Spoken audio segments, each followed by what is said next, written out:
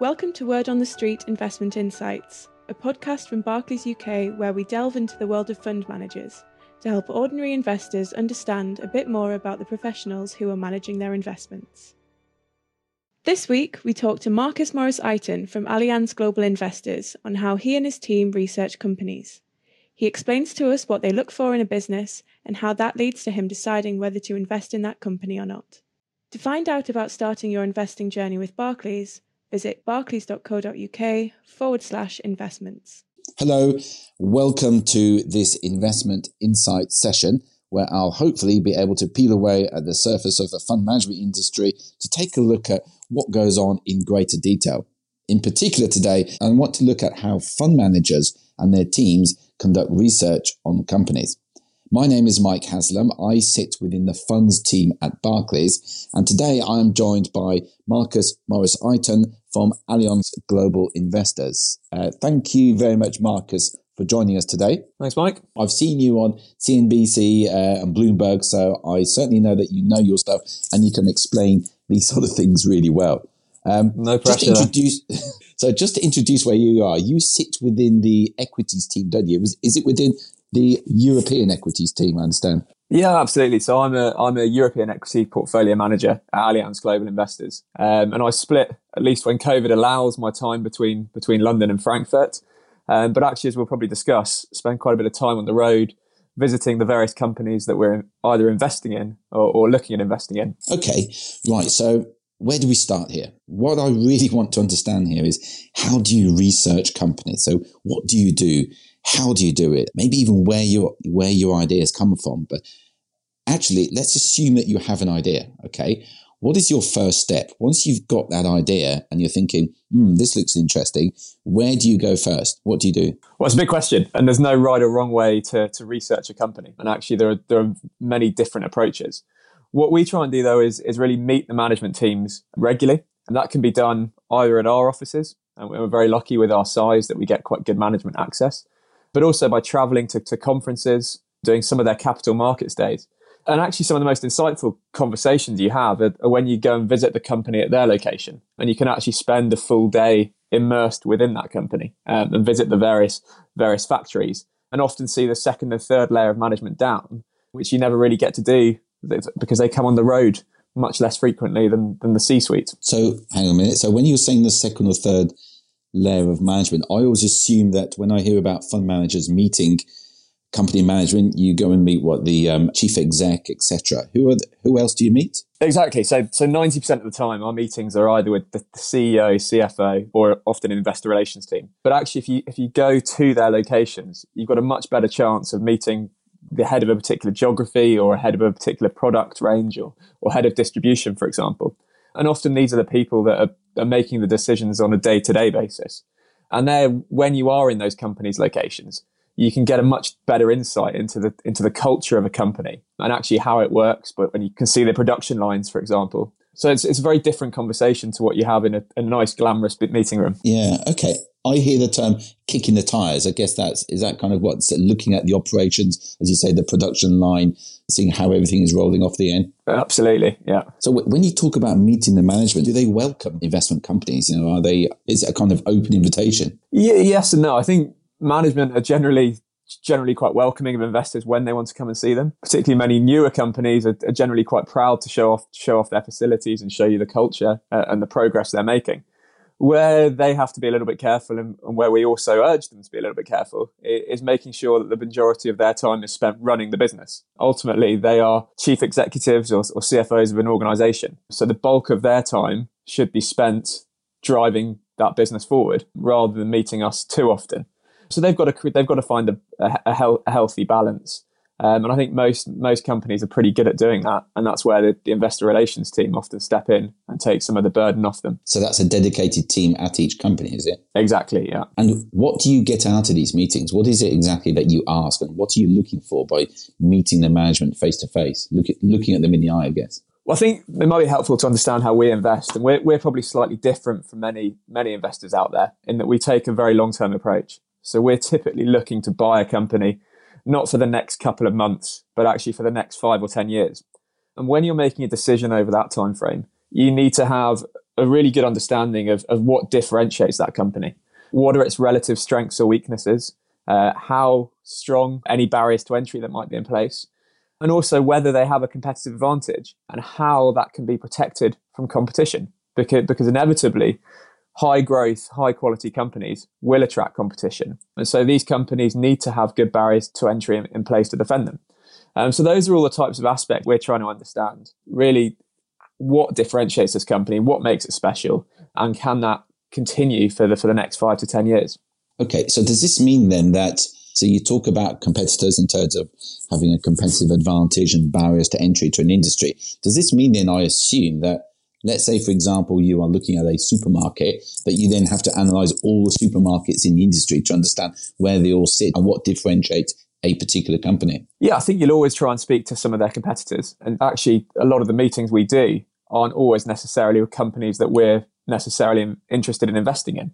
So, for example, if we were interested in a supermarket, and not that we own any, we would be interested in meeting their peers. We would be interested in meeting some of their suppliers. We would probably be trying to interview some of their customers to understand why they prefer supermarket A over supermarket B. That helps you build up that holistic view of the industry and actually the competitive framework within that industry. And we're very lucky at Allianz Global Investors.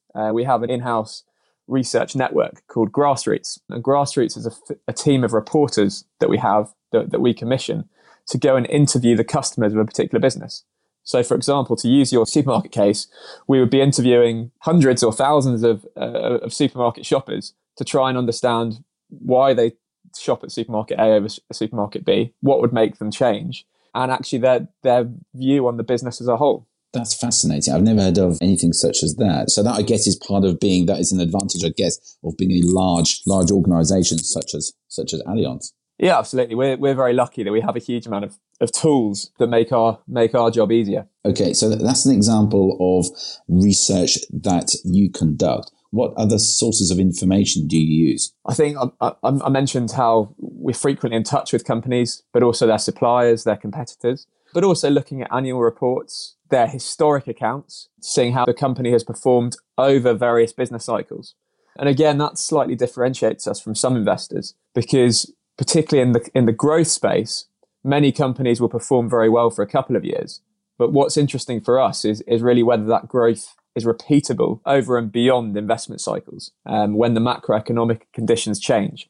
And that's really why we look at the competitive positioning of that business, but also their historical track record and how management have been able to execute on their plans. Because inevitably you will get some businesses who do very well, but the question is that sustainable? It sounds like there is a lot of analytical work that goes on here. Just to get an idea of the team. So I assume it's not just yourself there, Mark. It's made up of a team of global equity analysts? Yeah, exactly. So we've got a team of, teams within teams as such. So we have a large team of about 15 portfolio managers in our dedicated growth team. But then we have a wider team of other portfolio managers, which are spread across the globe, and analysts who have that deep sector expertise. So we're very lucky, as said, to be able to draw on a huge number of resources, many of whom have got much, much more expertise in a particular sector than we have.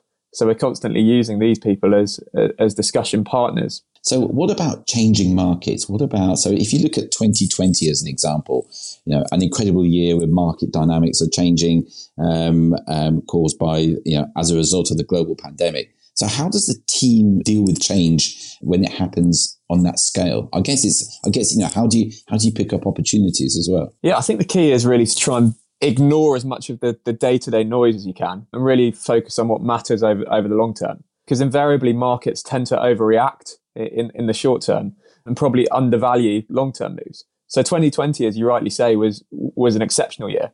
You had the initial COVID reaction in Q1, but COVID, I think, was something that's probably accentuated the gap between winners and losers in various sectors at a pace that we've never really seen before. And something we recognized in the team was actually the importance of companies that have invested in their digital capabilities, because companies that had invested in that digital infrastructure were able to take market share and actually launch new products, etc. While many of their weaker peers were fighting to stay alive at that time. So COVID was actually probably a market share opportunity, unlike any other, for those better run, better capitalized, digitally minded companies. And then, of course, when we had the vaccine later in the year, some of that reversed. But ultimately, these are trends that will last much beyond the vaccine. So it's important to really focus on what matters, as said, not for the next 6 months, but for the next 5 to 10 years. Coming back to the company meetings, I'm fascinated by imagining you sitting down with the board of companies. Could you give us an example maybe of a company that maybe you own or have owned in the past where you've and talk through some of the some of the analysis, but in particular some of the board meetings or the management meetings? Yeah, so a good example might be an airline stock that we used to own and actually no longer own. And as ever with the airline sector, it was quite a volatile trading period. And during the time we owned the stock, there were a couple of trade union strikes and negotiations.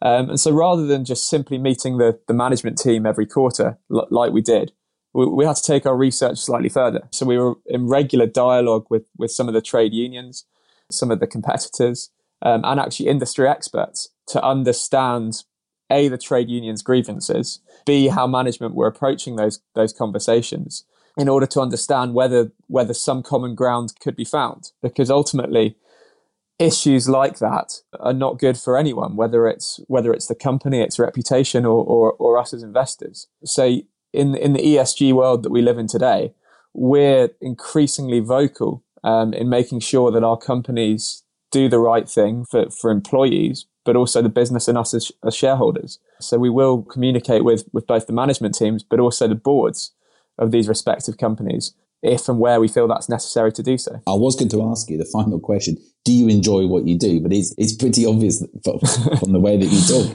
talk about it. It sounds like a fascinating job. Yeah, we're very lucky. We get paid to learn, and actually we're exposed to some of the greatest minds. I mean, we're constantly meeting hugely interesting people who have been very successful and actually launched exciting companies that generally have quite ambitious plans. So I think it's important not to take it for granted. And of course, you have good days and bad days, but it is really quite a fascinating job, and we're definitely very lucky to do it. Brilliant, Marcus. Thank you very much for your time today. Really appreciate it.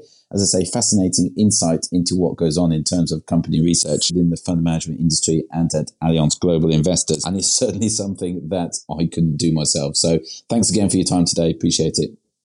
All investments can fall as well as rise in value, and their past performance is not a reliable indicator of future performance. This podcast is not a personal investment recommendation.